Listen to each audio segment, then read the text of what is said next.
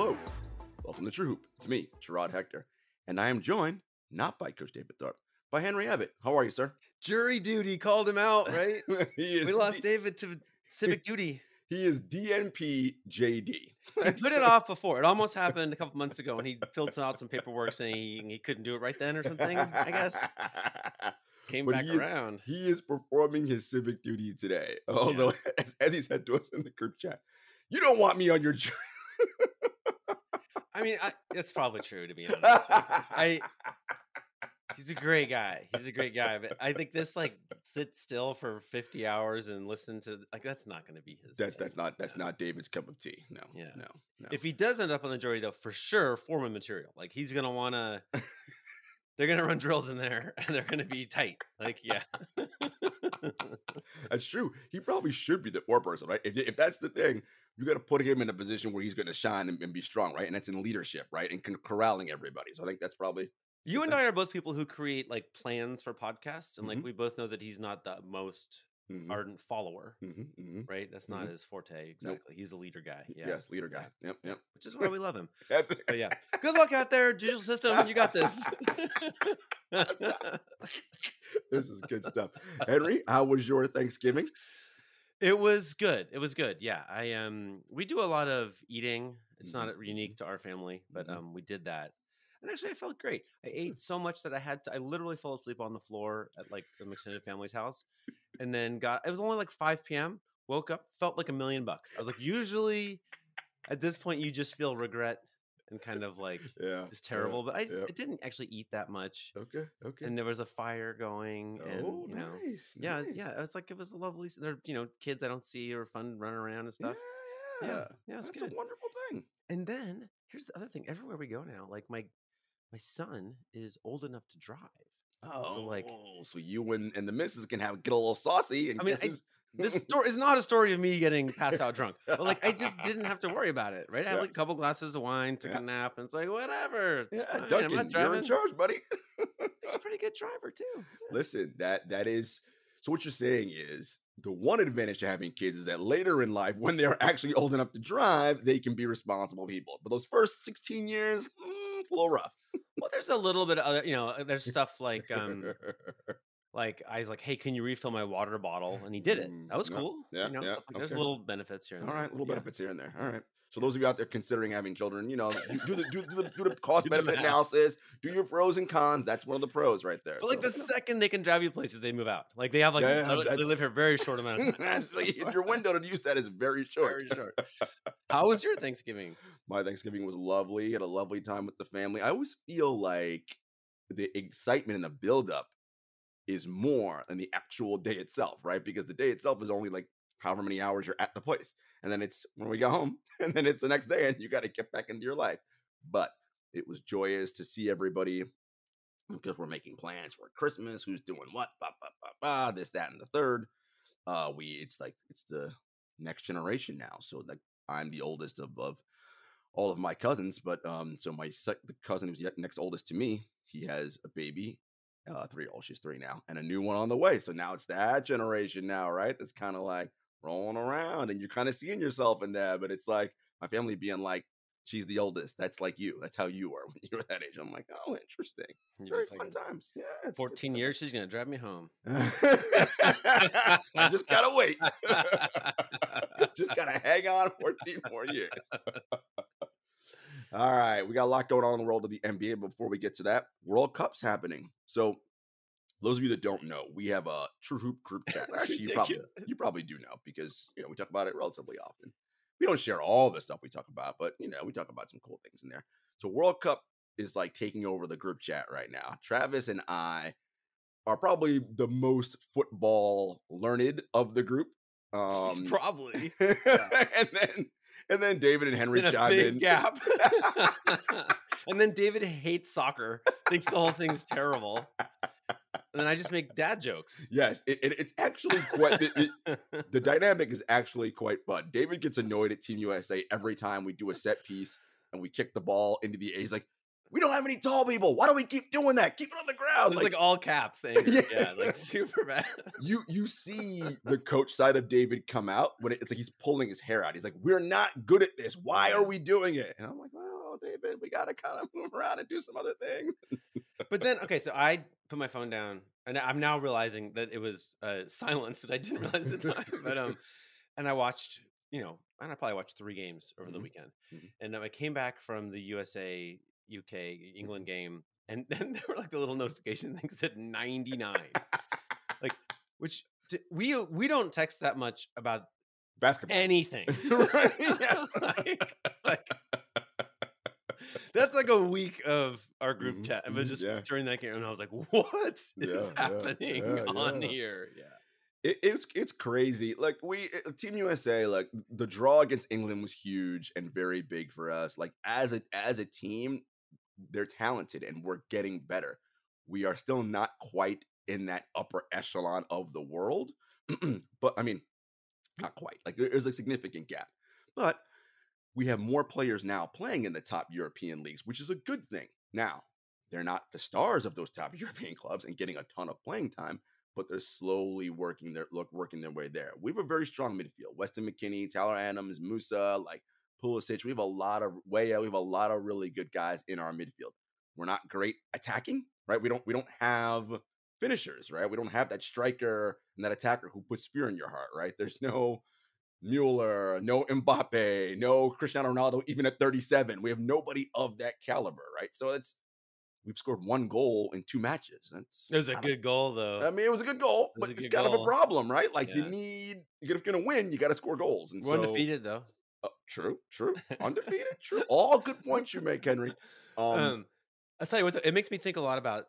Okay, so there was a little trendlet when Steve Nash was MVP of just mhm, like people growing up playing soccer are doing mhm, better in basketball, mhm. right? And one of the theories is basically like lower body strength, right? Like Yes, all huge. this kind of crazy cutting and moving, and it's like you Mhm, build that base when you're young, and maybe that just makes you better prepared in soccer. But I mean, in basketball, the other thing though that to me is like so clear is like so much of soccer is playing the ball to the right nowhere, right? Like so many yards ahead of where the play mhm, is going to be, right? mhm, This is the magic passes mhm, are mhm. you're triangulating like every player in that vicinity and figuring out like Yep, at what pace can I put it where, and like I do think exactly. it's a different neuroprocessing than how most basketball players grow up, right? Like Yes, basketball is like I'm going to put it a few inches ahead of you, right. but man, I gotta believe if you grow up moving the ball like that, and I've sat courtside at the Steve Nash charity game Mhm. with his Soccer like game, yeah, when it's in the right up city. close, like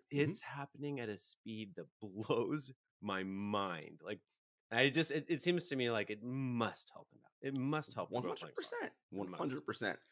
Your point is correct, right? You're trying to play to the open space, but to your point, right? Make that pass where guys can get an open run, right? So you're Yeah. predicting, okay, who's going to get a clean run ahead? This is the space we're kicking it into without causing an offsides, right? Like Yeah. all these various things you have to be really good at. And usually Like, kind of two defenders involved somewhere. mhm, There's the end line and the sideline. There's the mhm. keeper. There's your guy. Like it's just there's a lot to program, and And the space that you have to do this in is that the soccer field is massive. It's a yeah, large, on like a basketball court, which you can't pass ahead that far in basketball. It's gonna go out of bounds, right? Like you have a limited amount of space that you can work with. So it's really interesting and really cool. But listen, big match for Team USA on Tuesday against Iran. They have to win. I mean, it's that simple. Win and you advance. So in that way, as an athlete, you like that. I don't have to worry about someone has to do something. No. If we do what we're supposed to do and win, we move on to the knockout round. Iran's a lot better than y'all think. So I want everybody to be like, oh, Iran. I'm like those guys can finish. They've scored goals. All right. yeah. And so Team USA doesn't have to do that. France looks amazing, the defending World Cup champs. No World Cup hangover for them, even without the current Ballon d'Or winner and Kareem Benzema. They look great. Brazil looks good. Germany, Spain. I mean, the usual powers. I thought something interesting, Henry. Belgium. This is the golden generation of Belgian football. Kevin De Bruyne, Romeo Lukaku, Eden Hazard, like just amazing players. But De Bruyne said something really interesting. I want to read this quote when he was asked about what do you guys think about your chances of winning this World Cup? I think our chance was 2018. We have a good team, but it's aging. We lost some key players. We have some good new players coming, but they're not at the level other players were in 2018. I see us more as outsiders. And it had me think about sports like football, association football, even swimming, a sport that you're familiar with and I'm very familiar with, the World Cup, the Olympics, the big thing that casual people who don't really follow your sport in the other years care about. It's all important that you win that one, right? Versus, yeah, but I was the world champion the last 3 years in a row. Nobody cares, right? Even in a sport like swimming, for instance, the world championship meet is actually a better and faster meet than the Olympics by far. And you can be the 3-time world champion. You lose the Olympics, you suck. It's like, oh, it's not really how it goes.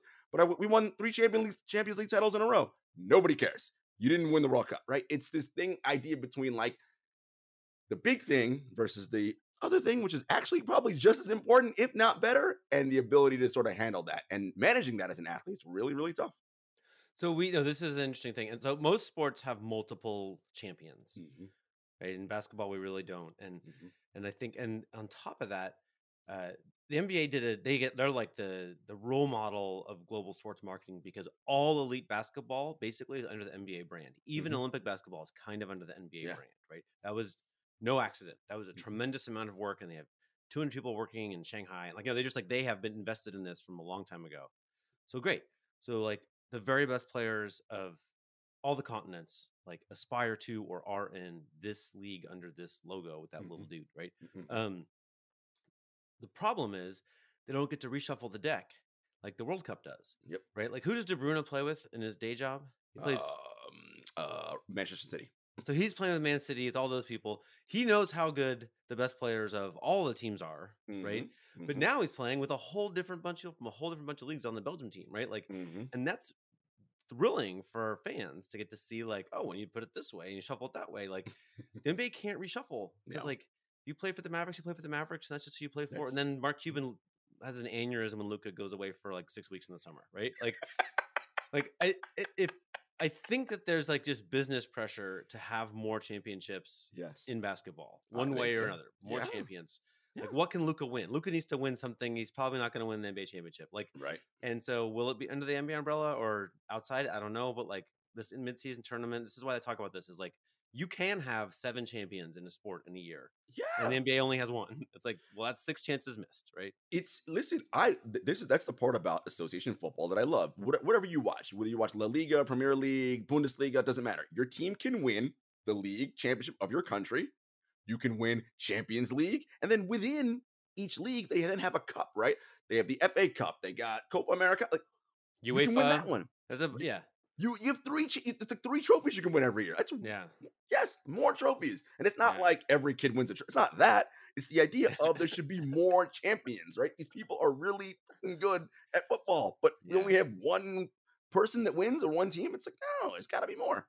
People will tell themselves, like those fans of like the, whichever trophy you get, the fans of that team will convince themselves that was the greatest thing that could ever happen. Of course. Right? Like FA Cup, unbelievable. It's the greatest honor, right? Champions League, unbelievable. Like Premiership, unbelievable, right? Like they all work. It works.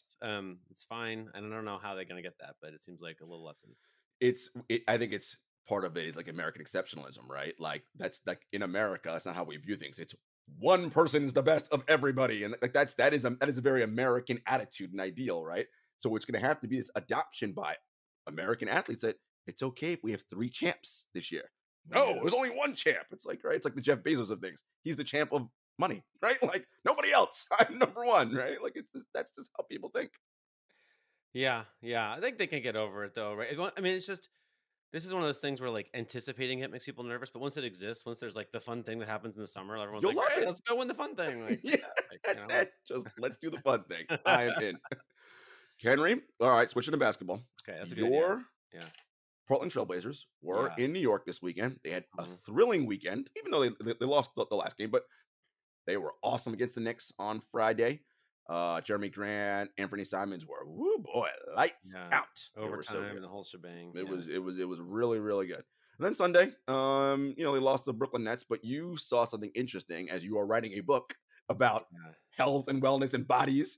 You saw something pretty interesting in that game. So there's a guy, Justin Zormello. I don't know if you've ever come across that name, but he's a longtime NBA trainer, and he sort of made a name for himself when he trained young Kevin Durant.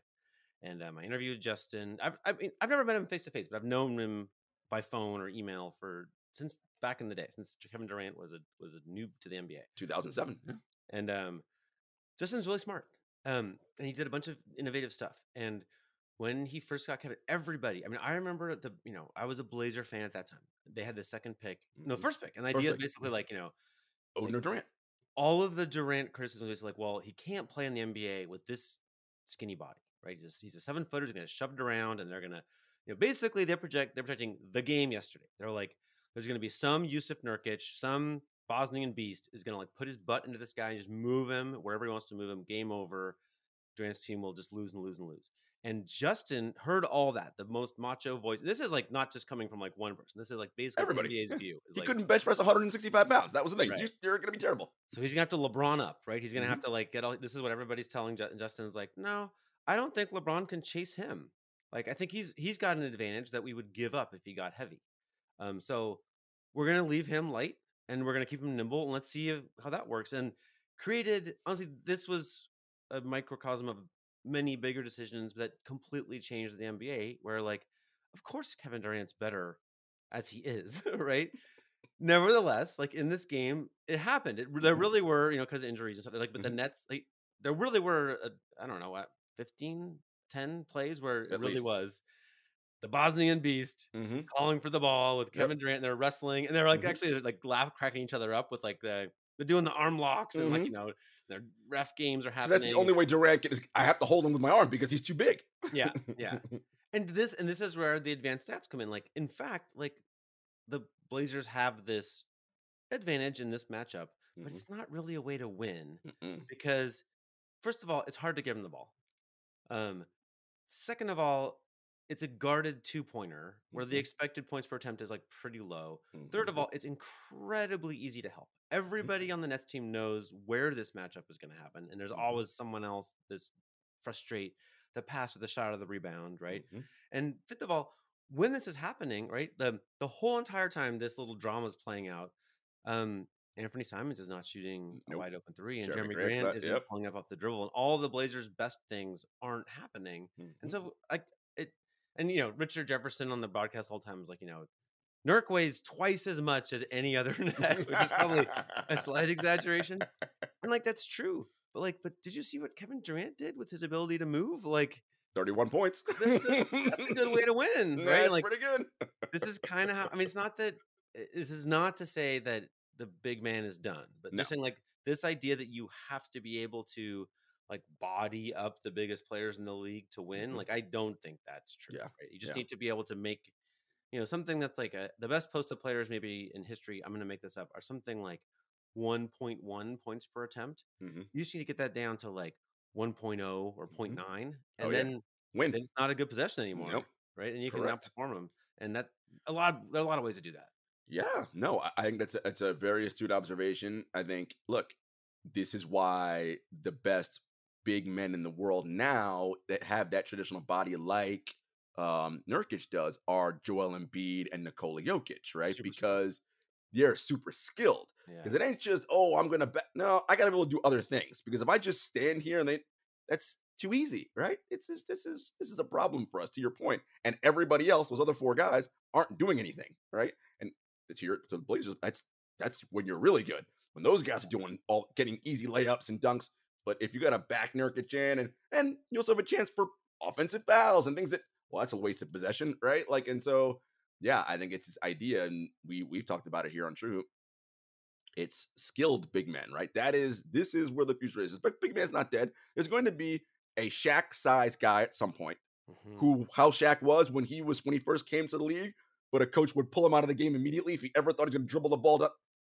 Basically what Jokic does, right? It's going to be a Shaq-sized person, athletic like he is, who's going to do what Jokic does, and that person's going to dominate the league, which is kind of Giannis in a way, right? But can't shoot as well. That's where person's coming at some point in the next, 15, 20 years.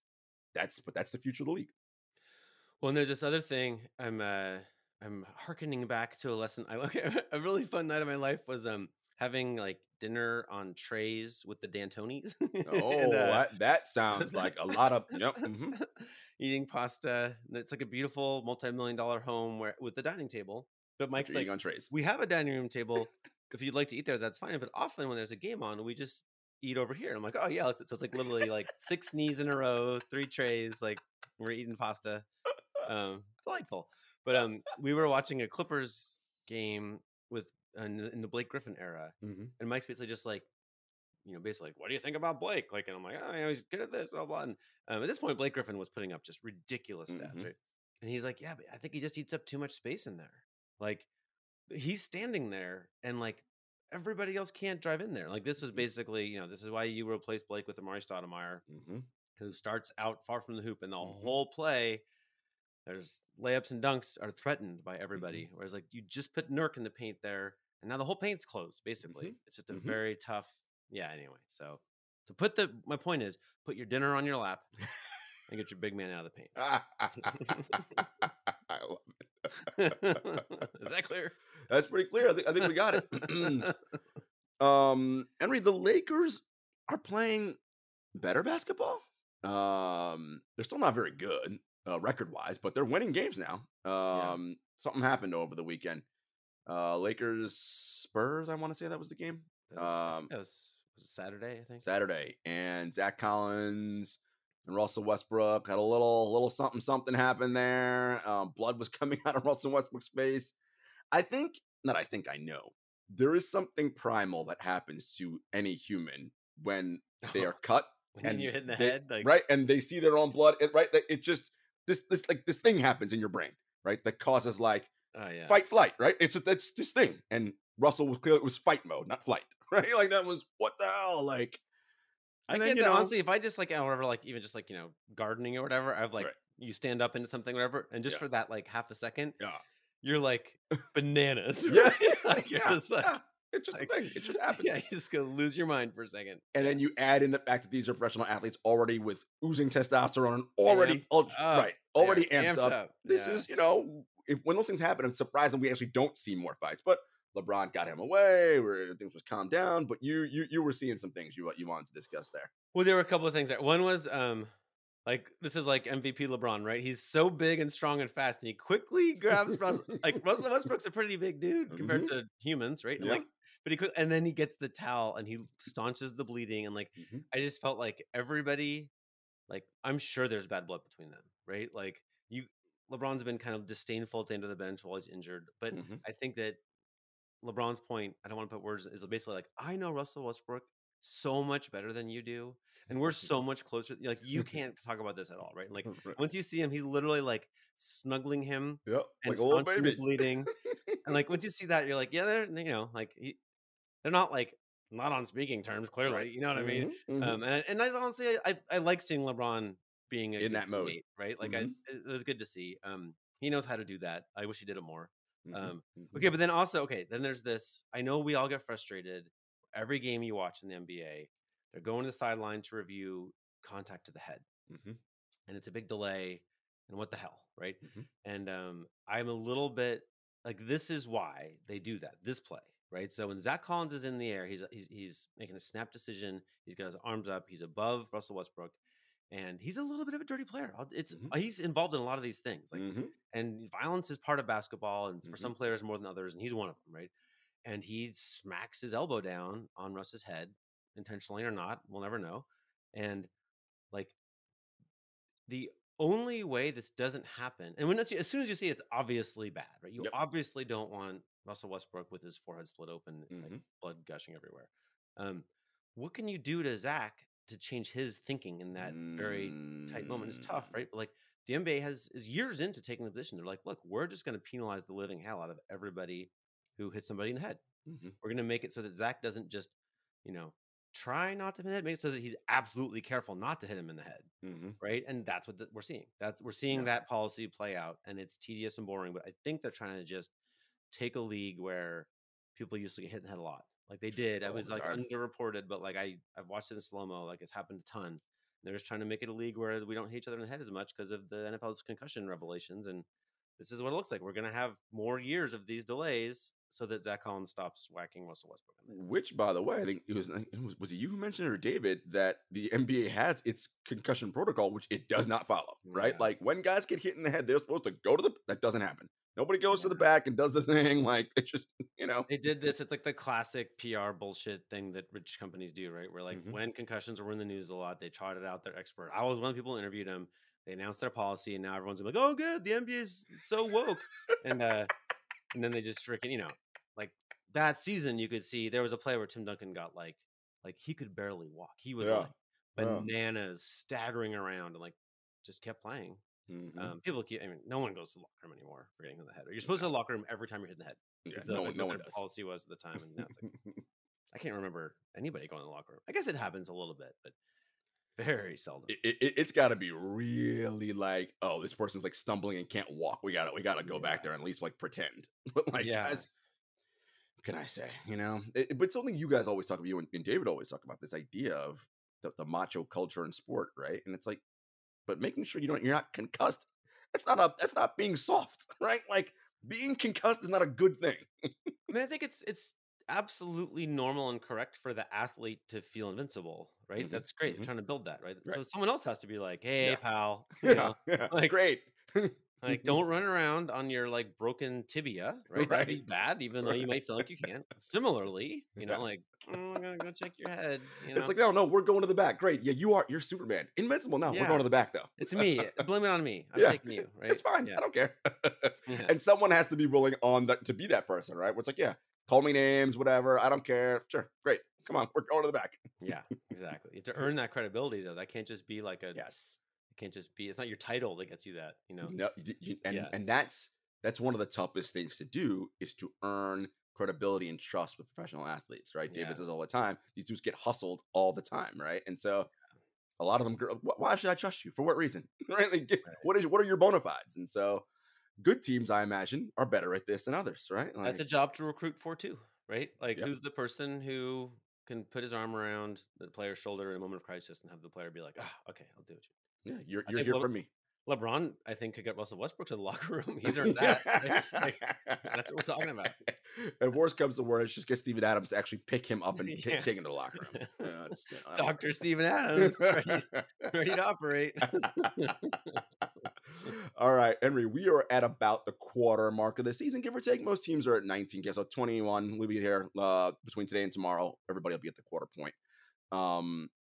So EPM's data is starting to show us some signs and trends, right? It's still early, but 20 to 21 games, that's a decent sample size to not make any future predictions, but say, based on the last 21 games, this is what we're seeing. Now you mentioned LeBron's been hurt and out a lot. So I would have to guess his estimated plus minus not so great, given that the Lakers are bad. He hasn't played that much. Anthony Davis, coincidentally, in the top 10 in EPM, playing quite well. What are you seeing from LeBron as it relates to EPM in terms of his production and where he stacks up relative to the rest of the league? Well, and this is like the biggest like caveat, right? Like many people from the plus minus based world would say we shouldn't even publish anything yet, right? Because you need bigger sample sizes to like sort out if the Lakers play well during these 10 minutes, was that because of this player or that one? You need lots of minutes when they're not together to sort of sort it out. So all with a big asterisk. But I did notice, like, my general thought has been, if the Lakers just had LeBron and AD healthy more, they would just be way better because we all know why. But I just did notice there's a pretty big difference between LeBron and AD in the early EPM, right? Like AD is way up there. And I think he's about 10th in the league today. LeBron is like almost 50th, which is very good. This is like Bradley Beal, Kyrie Irving, Aaron Gordon, Dylan Brooks, Spencer Dinwiddie, Anthony Simons kind of area. Those are very good players, but he's LeBron James, and ordinary and in offense he's 87th percentile, which is great. On defense he's 74th percentile. Like, I didn't actually take the time to look it up, and I apologize for that, but like I suspect that's close to a career low for him. Yep. Usually he's a giant difference maker on defense. And I think I'm playing back in my head a little bit of David Thorpe, noticing him being a little bit, uncommitted on some plays, right? Now, this could just be early season stuff, right? And again, these stats are just from when he's in, right? So this is not about him being injured. This is about Right. when he's in. Correct. Yeah. And Yep. Hmm. you know, not saying please, like never ever will I say LeBron sucks or you can't with LeBron. There's nothing. I'm never saying anything like that. What I'm saying is, Father Time's undefeated. We've all been looking for the signs of LeBron slowing down, and this probably isn't it either. But if LeBron is at, when he's full gusto, end of the season, playoffs, if they make it, if he's, you know, anywhere south of 90th percentile in defense, like crap, like, that's not, this roster isn't good enough for him to be merely good. He needs to be transcendent, right? And just keep my eye on that. That's all. No, Henry, I think this is the sign. The sign is this is his third growing injury in 4 years in LA. That's the sign, right? Like the biggest predictor of future injury is previous injury, right? And it's the same. I mean, you only have one growing, right? It's the same injury keeps happening over and over and over, right? Like, yeah, that's going to sap you of some of the things that make you really good. Like peak LeBron can take a horrendous Cavaliers team to the title because he's in the 99th percentile in everything. Okay, but when you're 79th and 84th, still excellent at 38 years old. Yeah. Well, if that roster ain't as good, that's not good enough to drag that to the finals, right? It just isn't. So that's what we're saying, right? It's that he's still very good, but where he is now, the roster has to be better because he is not at the level where he can drag below average people to the title. The league is too good, and he is no longer transcendent, right? Like David says it. He hasn't been so far this year anyway. Right. Like, yeah. I'm a wait, but seriously, how many groins do we have? What? As far as I know, what? I don't know. There might be more. We'll have to see what science says. You kind of have a right one and a left one. In terms of muscles, right? Technically, it is, yes. It is two different sides of the muscle. But my point being, the growing area has been injured 3 consecutive years. Yeah, no, it's right? a bad sign. That's not good. Right? Yeah. And I'll tell you, that's a lot of another thing from my book is like a tremendous amount of force goes through your lower torso, right? Like once you get lower than that on the body, it's divided in half a lot of times, right? Like 'cause you have 2 legs, right? But right at the bottom of your torso is just like, man, LeBron's a big dude, and he's been a big dude working on that for a long time, putting giant forces through that area. So yeah, that's however, those like soft tissues that are damaged a little bit, like they have to cope with some of the biggest forces that run through human bodies anywhere, right?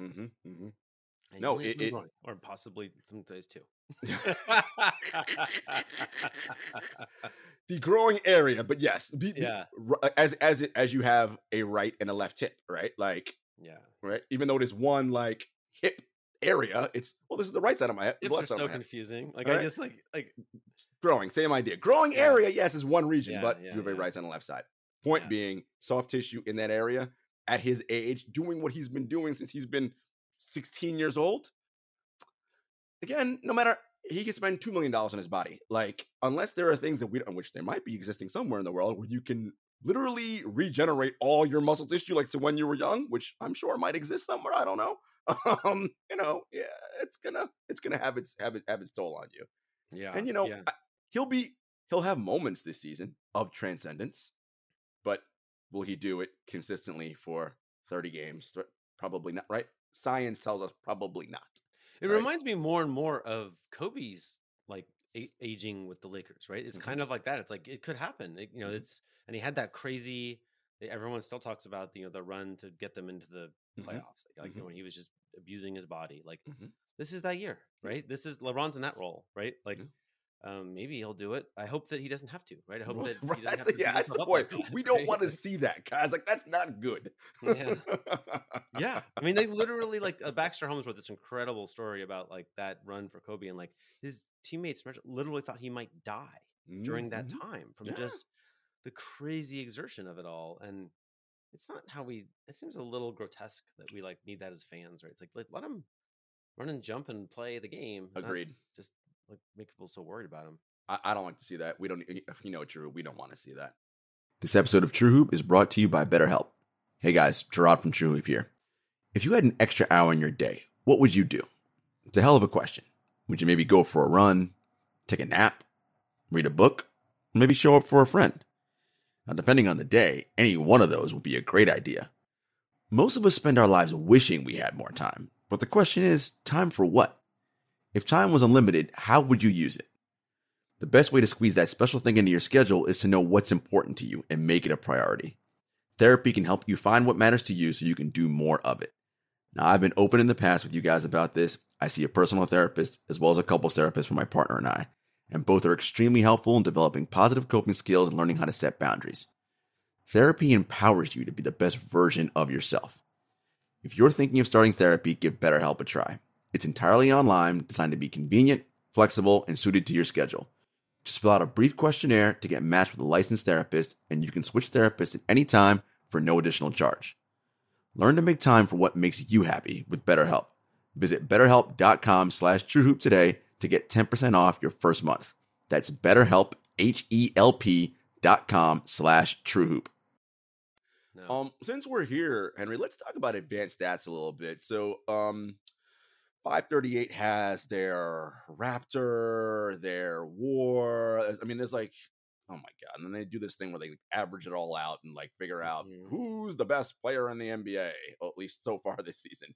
And the names kind of look about where they should, in the top 20. Although, and this is funny, and I reason why I brought this particular stat up, an NBA University tweeted this out. So your top 10 names are Stephen Curry, Nikola Jokic, Luka Doncic, Jason Tatum, Donovan Mitchell, Kevin Durant, Anthony Davis, Brook Lopez, Paul George, John Morant. Now, to many people, the Brook Lopez name probably stands out. Like, what? That's probably weird. And it's like, well, if you actually look at Milwaukee's the number one defense in the league, and Brook Lopez is basically the reason why. Right? If you're confused, Seth Partnow was on the show exactly. days ago. Right. He just told you all about it, right? Yeah. Brook Lopez is all NBA first team, all NBA defense right now. Like that. I mean, that's why they are where they are. Okay. But then you go down further the list, Henry, and you're like into the 14th range, and it's like Dillon Brooks? What? Like, how does that work? And so I think these are where I think the casual fans who, and I've said this before, math and numbers are a thing that like make the general public like allergic. Like we people just don't like it. Like they just don't like numbers, makes them crazy, makes them the honest just truth is it makes them feel stupid. And no one likes to feel dumb. Like nobody. And so you see numbers, you're like, oh, this is stupid. This is why this stat doesn't make sense. Dillon Brooks, the 16th best player in the NBA. It's like, no, we're not actually saying that. But you're so good at this. Just break it down for people when we're talking about adjusted, all these different numbers, like what it actually means versus like, all right, don't lose your mind, people. It's fine. We're not saying Dillon Brooks is the 15th best player in the NBA. Well, so every number's limited and flawed, right? Mhm. That's just how it is. And like, so, when I first started covering the league, Allen Iverson was in top of the points per game listing. And like, it was very tempting. They put it in every newspaper in the world. And it would be tempting like, oh, there's the best player in the NBA, right? But it mattered. Ultimately, we've now learned that he took like a lot more possessions to get that point total than other players on the list did. So you'd move him down a little and move everyone else. Then it mattered that like he's this tiny guy who didn't really put a lot of effort on defense. So you move him down a little more, everyone else up. And like, and in that moving around, which is what advanced stats kind of is, like it's not perfect.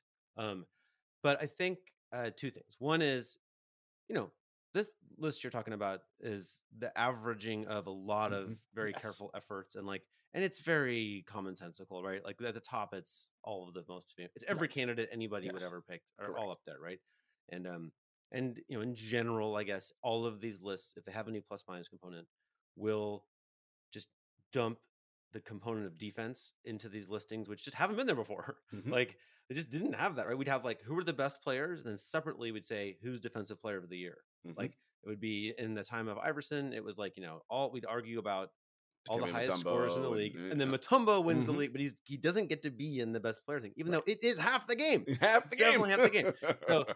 So I think the thing is like when someone's surprising in that list, right? When Brook Lopez or Dillon Brooks is there, I think the right thing is to ask: is he there because the stats a little goofy, or is he there because we just learned something about basketball that we didn't know before, right? And I'm not gonna put my thumb on the scale on that with these two, but like I just feel like ideally it teaches something we don't already know, right? And the poster child of this is Chris Middleton, who was a nobody, but he was like top 5 in the NBA as Mm-hmm. on his rookie contract Mm-hmm. and got a huge deal. And I remember Jackie McMullen hosting a little talk at Sloan being like, I mean, what the hell? Like, she was legit like asking the question, like, what's happening? Like, Chris Middleton is about to get a huge deal because of advanced stats, right? And like, or is it because he's really good at basketball, I right? think it's Like, because he's good at basketball. right. Like, and I'm telling you, Chris Middleton without advanced stats would not Correct. be the second best player on a championship team. Like, Mhm. but the advanced stats taught us something we didn't know. Like, hey, this combination of things is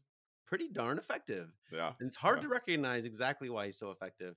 And if I'm right in saying after he got the big deal, he slipped a little in the old stats, but still. But that's not unique to him, right? Many players after the big deal slip a little bit in the stats, right? Yeah, That's just yeah. because the way contracts work, you're never actually paid the value you're worth at the time. It's always Right. trying to play catch up to you, right? Like Right. that's the nature of how it goes. But you want to look at that Dylan Brooks there and be, you want to pause and be like, wait, like, is it weird that he's there and this isn't reliable, or do we need to pay him? Right? Like, Yeah. you don't want to you can't get those wrong, No. Yeah. And I think it's very important for Memphis right now because Yeah. he is a free agent at the end Yeah. of this season. And the question is, what value does he have to our team, right? And what should we be paying him? Now, I will say this because I watch a ton of Memphis. Offensively, no, right? Like it does not work. Like he takes in that Iverson mold a lot of possessions and jacks up a lot of shots. Such a nut job. He's just a nut job. I Yes. just feel like buddy, just calm down a little. Calm Less down a little. coffee. Less coffee for you. Yeah.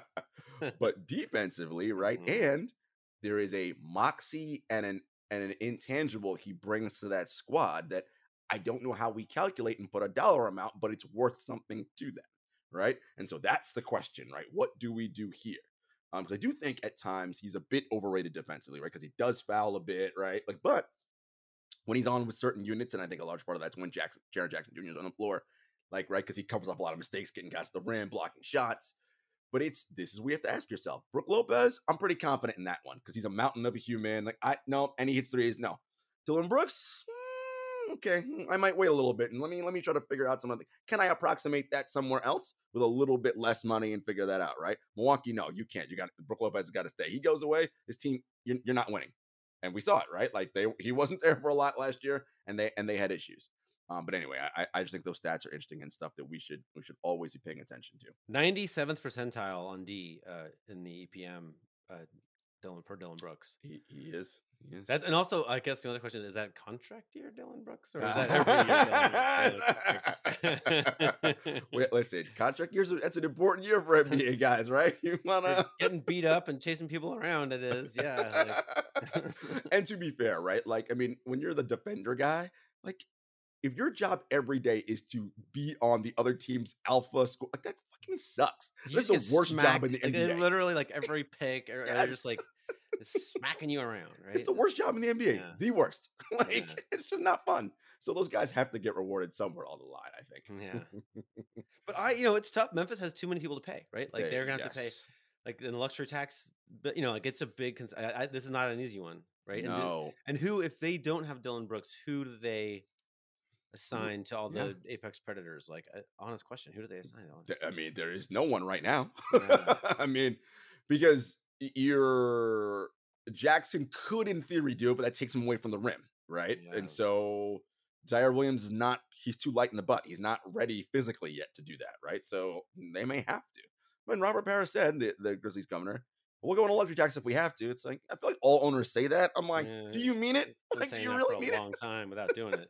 Yeah. Do you really mean it? Yeah. We'll find out. One of the things that we talk about here at True all the time is not giving up on players and player development. Of course, that is literally what David Thorpe does for a living. And when he's not running juries. When he's not running juries, Ivica Zubac had himself a game last night. 31 points, 29 rebounds in our chat when Henry is being funny. Loser, couldn't even grab his 30th rebound. But he had a hell of a game. Lakers picked him 32nd in 2016. But he was, given up as part of the whole let's bring LeBron in here kind of situation. Wait, what did they trade him for? I don't remember. Shoot. It's pathetic. We just looked this up the other day. We literally just looked this up. But the bottom line is, look it up right now. Anthony Davis hates playing the 5. Oh, well, I bet you'd be a much better 4 right now, AD, if you had Ivica Zubac next to you playing 5. Yeah, yeah. Life would be pretty good for you right about now. They traded Mike Beasley and Ivica Zubac to the Clippers for Mike Muscala. And Mike Muscala, by the way, an EPM like all-star, It's not like terrible. Yeah. always up there in the EPM. Like, but it's like, but why are your teams always not good? Like you're on. And then there was a like after the trade, Magic Johnson was like overheard or maybe said intentionally on the record that basically like Zubac just didn't matter. Remember this? And I was like, oh man, like. Magic. No, see, And then we were talking about who's the best center in the NBA right now, and I don't think it is Zubac, but no, Thorpe he's up proposed him there. he's in the mix. Yeah, He's up there. I mean, it's Brook Lopez right now, maybe. Yeah, I mean, if we're talking about like Jokic, obviously, like but like in terms of like that ilk of center, like the Zubac ilk, those are the guys. But like you don't like the Lakers have never been about player development. Like that's not what they do there. They're the Lakers. We draft people who are already going to be awesome, right? Like Magic Johnson, rookie, wins NBA title, right? Kobe Bryant. Like we draft guys who are already going to be awesome and don't need any help developing. Or we go after and get free agents because everyone wants to come to LA. We've talked about this ad nauseum. Add Zubac to the list, right? Brandon Ingram. I mean, Josh Hart. All these players Josh Hart plays amazing for Portland, as you know. Like all these amazing players that were on your roster. That had you had those guys with LeBron right now, this is when his 74th percentile would be fine because those players at this stage now, well, they're all, and Brandon Ingram's an all-star now, so you're fine, right? Like, so maybe you don't win the championship in 2020, but you're make better sure to off. keep all the same management. Yeah.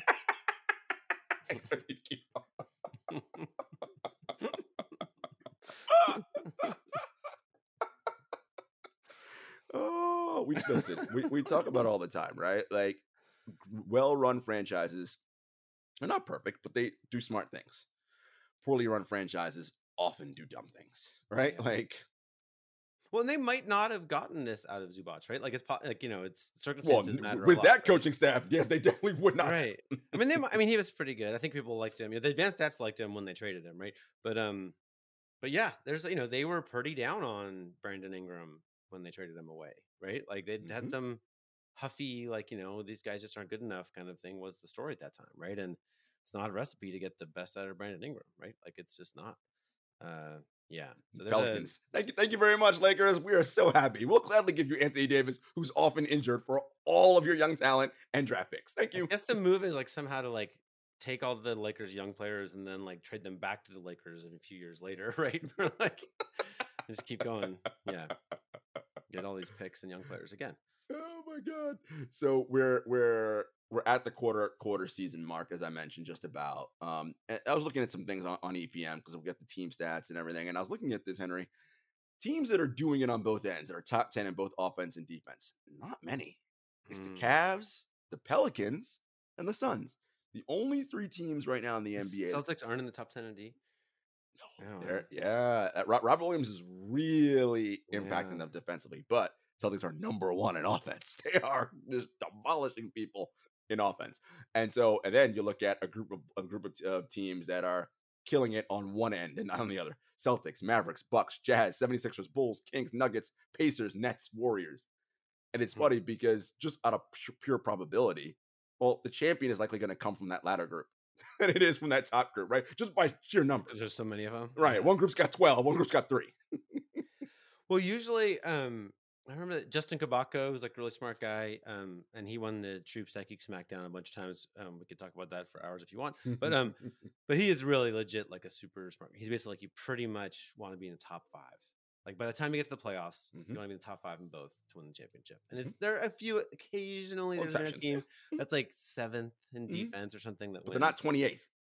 No, I don't even. I mean, it's a little bit this parity period that we're in now. Maybe maybe that you could go 10th or something, right? Like, but I don't think you're going to end the season 15th in either of those categories and win the championship.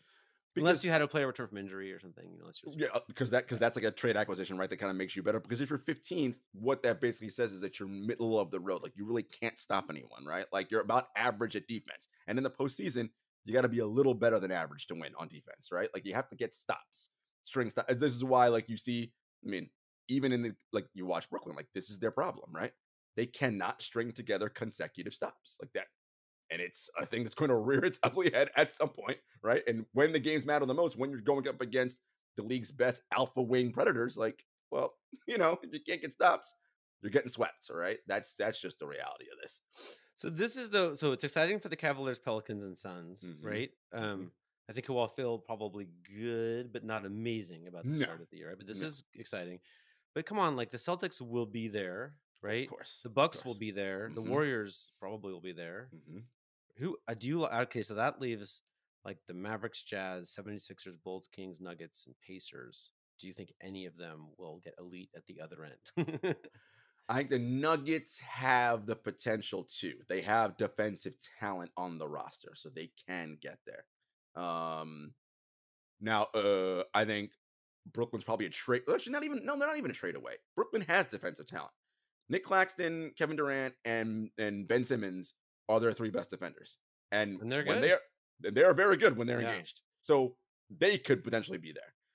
The Mavericks actually, Henry, they're there already right now on defense. Where they're not top 10, surprisingly, is offense. Well, that's because they're playing heliocentric ball with Luka with a 60%, not 60%, but with a almost 40% usage rate. And according to Mark Stein, signing Kemba Walker, which is not going to help defensively, but may help offensively, maybe. I just don't. It's not. I haven't watched enough Mavericks, but it's not working. Right? They're not close. I think they're like 1-9 on the road. Is that what I read? It's just if Luka's not doing the thing, they are. I mean, this was what we said a couple weeks ago. I was like, when we did our, you're doing your little rundown. You're like Mavericks, and David and I both go. It's just we've seen this movie, right? James Harden did this. We won when he should have won 3 MVPs. Like it has a tax on you at some point, and it's just not. I don't see it. But yeah, and the Sixers, I know you're not high on them. David is. I'm kind of like he's not high. He's just like because Embiid's still really good. I don't know. I just after Embiid, I just don't. And I like Maxey a lot, but can he be the number 2 guy on like right now at this stage of his career? I don't know. They're And just then also cranky on that team. I just feel like it's all gonna fall apart. Sorry, Sixers fans, you heard it here first. It's all falling apart. And then I could be wrong. It's not scientific opinion, but I just have a bad feeling about the whole thing. I really, really do. Yeah. But the Nuggets, I do think can for sure obviously be there. Bucks, we talked about. The Jazz I love, but I think Danny's going to ultimately sabotage them and be like, no, we got to get in the Victor Wembanyama sweepstakes. So I guess so. Like they're taking a long time to do it, though, right? Like I think it's probably showcasing because he's going to move. I mean, Conley's definitely going to get moved. I'm pretty sure about that. I would probably keep Markkanen. I'm loving Markkanen right now. Like he's carried his Eurobasket play over. Look, a market, my theory on eliminating all short people from the NBA. So if they get Victor Wembanyama and they have Lauri Markkanen, we got 2 7-footers are out for scores. I love it. You watch basketball like Thorpe watches soccer. Yes. Get these short people out of here. What are we doing? Allen Iverson's knocking on your door, Gerard. He wants to talk. Sorry, Alan. It's just, it's nothing personal. Top 10 players on EPM is a who's who. It looks like there's no one surprising, Henry, except guess who's in the top 10? First time in his career. Oh. I should have looked at this before the show. Then I would like magically just say it. I don't think it's Brooke Lopez, right? No, it's not Brooke Lopez. It is Shai Gilgeous-Alexander. Oh, good for him.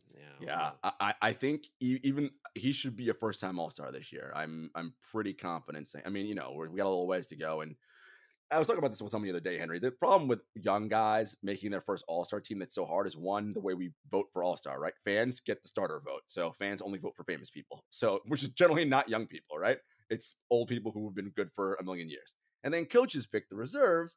And you would think coaches do a good job there, but they also pick a lot of older veterans. But Shai should be an All-Star this year. He's like 31-6 on basically 50, 40, 90 shooting. And he's 7th or 8th in EPM right now. Yeah, look at this. He's the 98th percentile on offense. Yeah. And good on D. Yeah. 80th percentile. Like Yeah. 98th percentile on offense is like that's Kevin Durant. That's elite. That's the best players in the league. Yeah. It's just a little only like Jokic is mine. Donovan Mitchell's up there too. That's Oh pretty yeah, weird. Yeah. that's actually Mitchell first time in the top 10 as well. I should, Yeah. but he's been an all-star before, so Yeah. That's exciting. I'm no, excited. Honestly, the Donovan Mitchell makes me happy too, because like it seemed like maybe he'd been banished to purgatory or something, but instead he's like, no, no, no. I like it Like, here. yeah. That's pretty cool. That's probably pretty and cool. he is giving effort on defense, Mhm. which is, David talks about schemes and we talk about it all the time, but half defense is actually giving a shit, right? And like not being a turnstile, like giving some resistance at the point of attack, Yeah. right? And he's doing that now. And that Cleveland team is young and they're exciting. They seem to all like playing for each other. I don't know if you saw this the other day where Mitchell grabbed the rebound at the end of the game and he took away Evan Mobley's double on triple-double by mistake. No. And Jared Allen's just staring at him like, bro, what are you doing? And Donovan's like, oh, did I take it? He's like, yeah, you messed up in triple-double, buddy. Good job. Oh, I didn't see that. Wow. It was, but it's those moments I feel like that you and David always talk about, and I joke that I don't think it's important, but I know it's important. That's a team that's no, we like each other. We didn't see that in Utah. If he took a ball from Rudy, right? That we didn't see a whole lot of that. See that. Yeah, and I feel like every time I click over to the Cleveland game, like it's a talent to have that furious effort level, right? Like most of us in our lives don't have the just those. When Donovan Mitchell goes, it's like he can still operate at these explosive speeds that are just ridiculous. And I mean, that's not a dude who's holding back, right? That's not a dude who's like, oh, let's make sure I don't get hurt. He's like, he's bringing it. He's bringing it for his Cleveland Cavaliers, right? And it's kind of fun. And he's not the biggest dude. How tall is he really, you think? I mean, he looks short to me. I mean, he was probably 6'2", 6'3" at best. Yeah. I mean, let's put it this way. They list Steph Curry at 6'3". Steph Curry's definitely taller than him. Yeah. Right. And just the sheer accomplishment level of this, this is like some of the greatest heroism in the league is obscured by the fake heights, right? Like, the NBA is so good at that, the fake heights. Yeah. Like if I mean, the odds of being whatever, I mean, he might be 6'1", right? Like the odds of being 6'1" and just being like this, he's the we just said he's the seventh player in the NBA right now. Seventh in EPM, yeah. Unheard of. I mean, this is wizardry. Yeah. Steph Curry's at top of EPM right now. When you are, he's 6'4", but like when you're a little person and you are dominating the NBA, that's an incredible thing, right? Because this is still a land of giants, right? Like, look at the rest of the top 10. It's mostly people who are 6'7" and taller, right? That's big people dominate this league in a rim that's 10 feet above the ground. So you're lying in one way, right? Where it's Allen Iverson forever listed as like 6'1". It's like, bro, I think he's 5'11", as is Chris Paul. I don't think Chris Paul is. Oh, I remember freaking talking to Aaron McKee, right? Yeah. Longtime teammate of Iverson. Iverson's standing across the room, and I think it was like around the time that Iverson was winning MVP. And Aaron McKee's like, no shirt on, like after a game. And he's like, oh, what that cat does at 5'10", 150 or whatever. And we're all like, you're like, that's the real weight. You let that slip, Aaron McKee. I mean, I don't, people say stuff. I don't want to hold him to it, but like that's what he said. and that was a very specific height, right? He didn't just go like at around. No, he said 5'10", 150. I'm like, pretty sure. I'm positive about the 5'10", the 150. We should check my notes, but like it's something like that. And as soon as you say it, then you're like, oh my god, that's like an 8th grader. Like that's like a regular 8th grader. Yeah, out here winning an NBA MVP. Like, listen, that is sheer force of will. Of course, high skill, but you must have a sheer force. Then you people lie the other way, right? I think Kevin Durant forever is listed 6'9" this thing. I'm like, bro, you are not 6'9". I think the last time you were 6'9", you were in high school, maybe. Yeah. Like you're taller than that. Yeah, that's part of his Justin Zormello. Like, get yourself the ability to move around, right? So say you're 6'9". Yeah. 7-foot people have to stand on the post. That's just see. Oh, they got to play center. Oh no, I'm 6'9". Yeah. Injuries, a topic that we look. I want to be clear about something. We're not like at Drew. We don't love talking about injuries and like that. We want the less. In common parlance, for those of you who play video games, we want to turn injuries off. That is our goal here at True. And the one way to do that is to have less games, which we've talked about ad nauseum. That's probably never going to happen, but you're starting to see something with injuries, Henry, in terms of the number of players. Well, there's like on the ESPN website, there's a little like button you can click for like injury report, and you scroll and you scroll and you scroll. Do it on your phone. If half an hour, you'll finally get to the bottom. So there's I as of yesterday when I was looking at it, there are 100. The NBA is roughly 350 players, kind of actively playing most Yeah. of the time. 114 players on that list right It's a now. lot.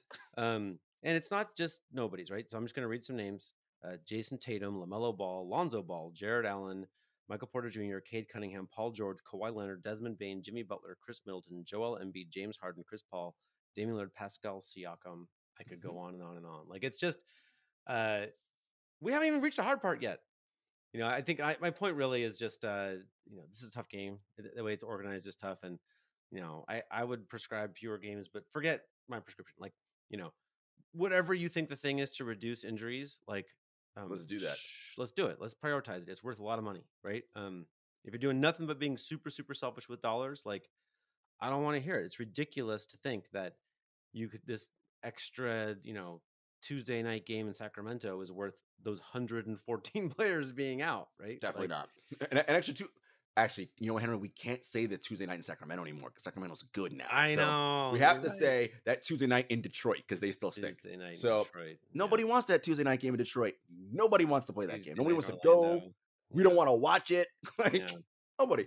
I didn't put this in the doc, but former NBA player Olden Polynice. I don't know if you saw this. No. Attention, all NBA players.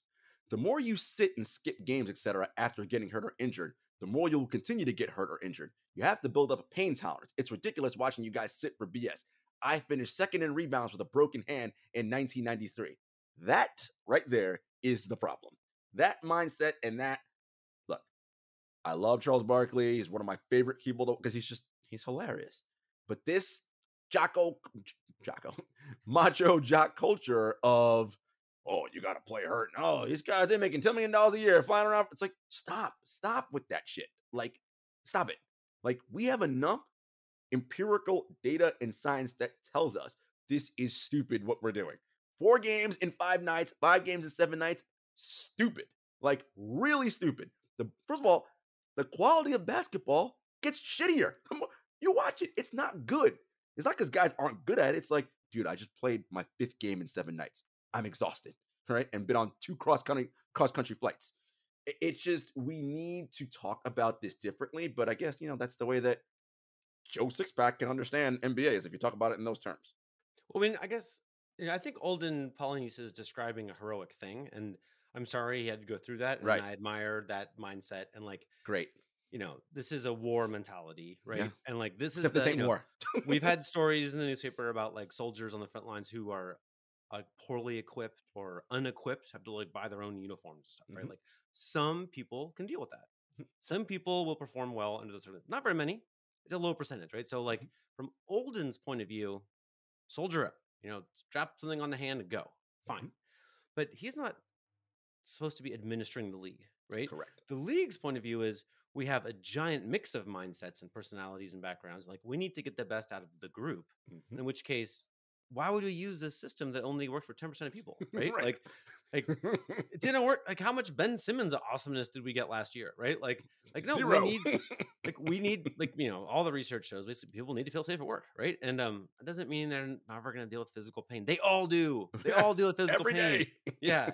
It's just a question of like, how can we make circumstances where more people do more things that are beautiful and amazing and blow minds and delight the global audience, right? Like you just have to be curious about that. You have to keep an open mind. And this system, I mean, honestly, Olden, we got 100. Is 114 not enough players for you to be injured, right? Like, yeah.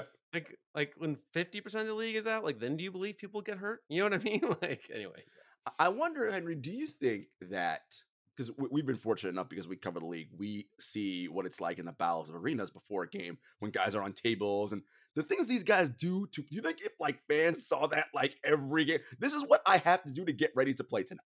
Like, it's weird. Like I think most fans prefer to think they're superhuman. And so it's like a big bummer to see, but like, it is just like, it's a very hard, like, it's hard to like, we're in a moment in history when 50% of old people are just hurt from just driving and sitting and watching TV and all this stuff, right? It's like they have all those stresses on their bodies too, right? Like Mm-hmm. now we're gonna add, like we were just saying about Donovan Mitchell and how what he's putting his body through. Like, so you're just absolutely driving the car as hard as you can. Like, of course your tires are getting taxed, right? Like, Mm-hmm.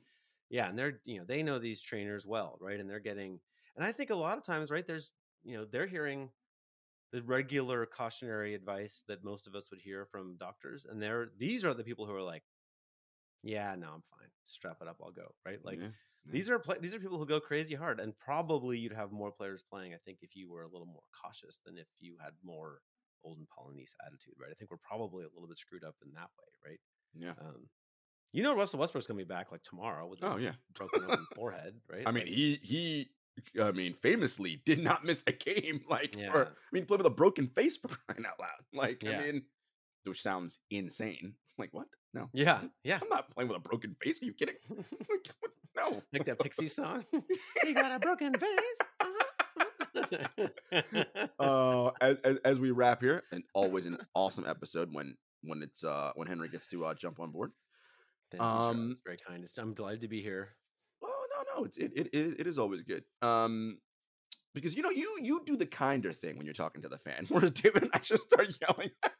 Listen, dumb shits. Thanks for listening. I mean, that's kind of how it goes. That's kind of how it goes. Catch up. Yeah. We wanted to just give a little shout out to Stephen Curry, was playing lights out basketball at the age of 34. He's number 1 in EPM, and his true shooting and effective field goal numbers are fucking insane. 70% true shooting, 65% effective field goal. Just for context, people don't understand what that means. Those numbers are generally what people who stand next to the basket get in effective field goal and true shooting, right? That's where the volume of their shots come from, layups and dunks. He's getting that shooting 35-foot shots, majority of. That's really hard to do. And this is why, of course, Warriors fans are losing their godforsaken mind all season. They're like, he's playing like, two-time MVP Steph, and you're wasting it playing these dumb young kids who don't know what they're doing right now. But Kevon Looney had a great quote about playing with Steph. Why don't you read that? Great article from Marcus Thompson. And basically the concept is that, for anybody who comes to the Warriors, it takes a few months to a few years to like understand how to play with Steph. It's a different thing.